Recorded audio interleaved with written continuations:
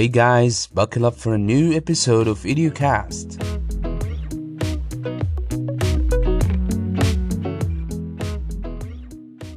Educast is the only podcast made to provide promising teachers and teacher trainers like you with teaching books, reviews, and summaries.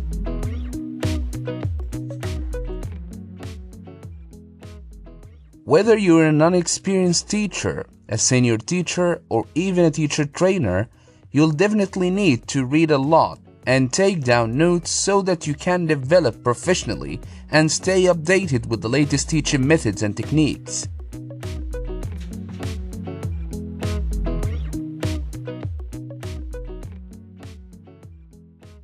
That's why we made it available for you to listen to a variety of books whenever you are and wherever you are. Hello everyone, this is Muhammad Nabil, an English teacher and a teacher trainer, and today it's all about the one and only Scott Thornbury and his book 30 Language Teaching Methods. In his book, Scott sheds the light on unpacking not just the history of methods, but the beliefs that underpin them and the benefits that still might possibly arise from experimenting with them. The book is divided into 6 sections, starting with the natural methods. The first section looks at a number of methods that are loosely characterized as being natural, in the sense that they replicate or aim to replicate the processes by which first languages are acquired or by which second languages are picked up without any formal instruction. Scott begins with the total immersion method, which predates the concept of method by several 100,000 years.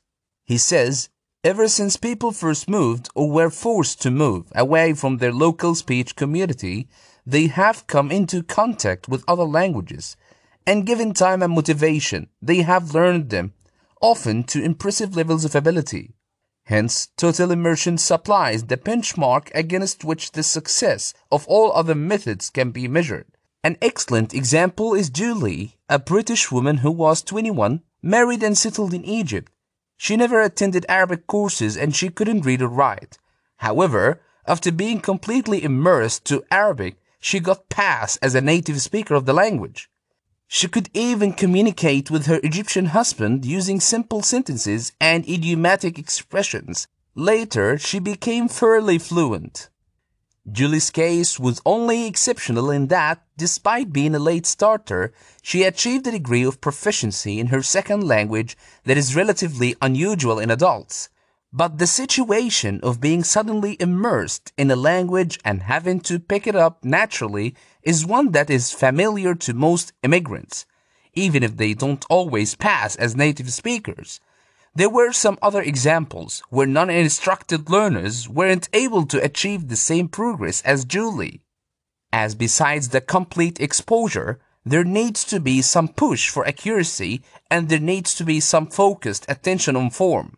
For example, what was an excellent advantage, Julie kept a notebook in which she noted down any words or expressions she could make sense of. She started adding grammatical information such as verb endings.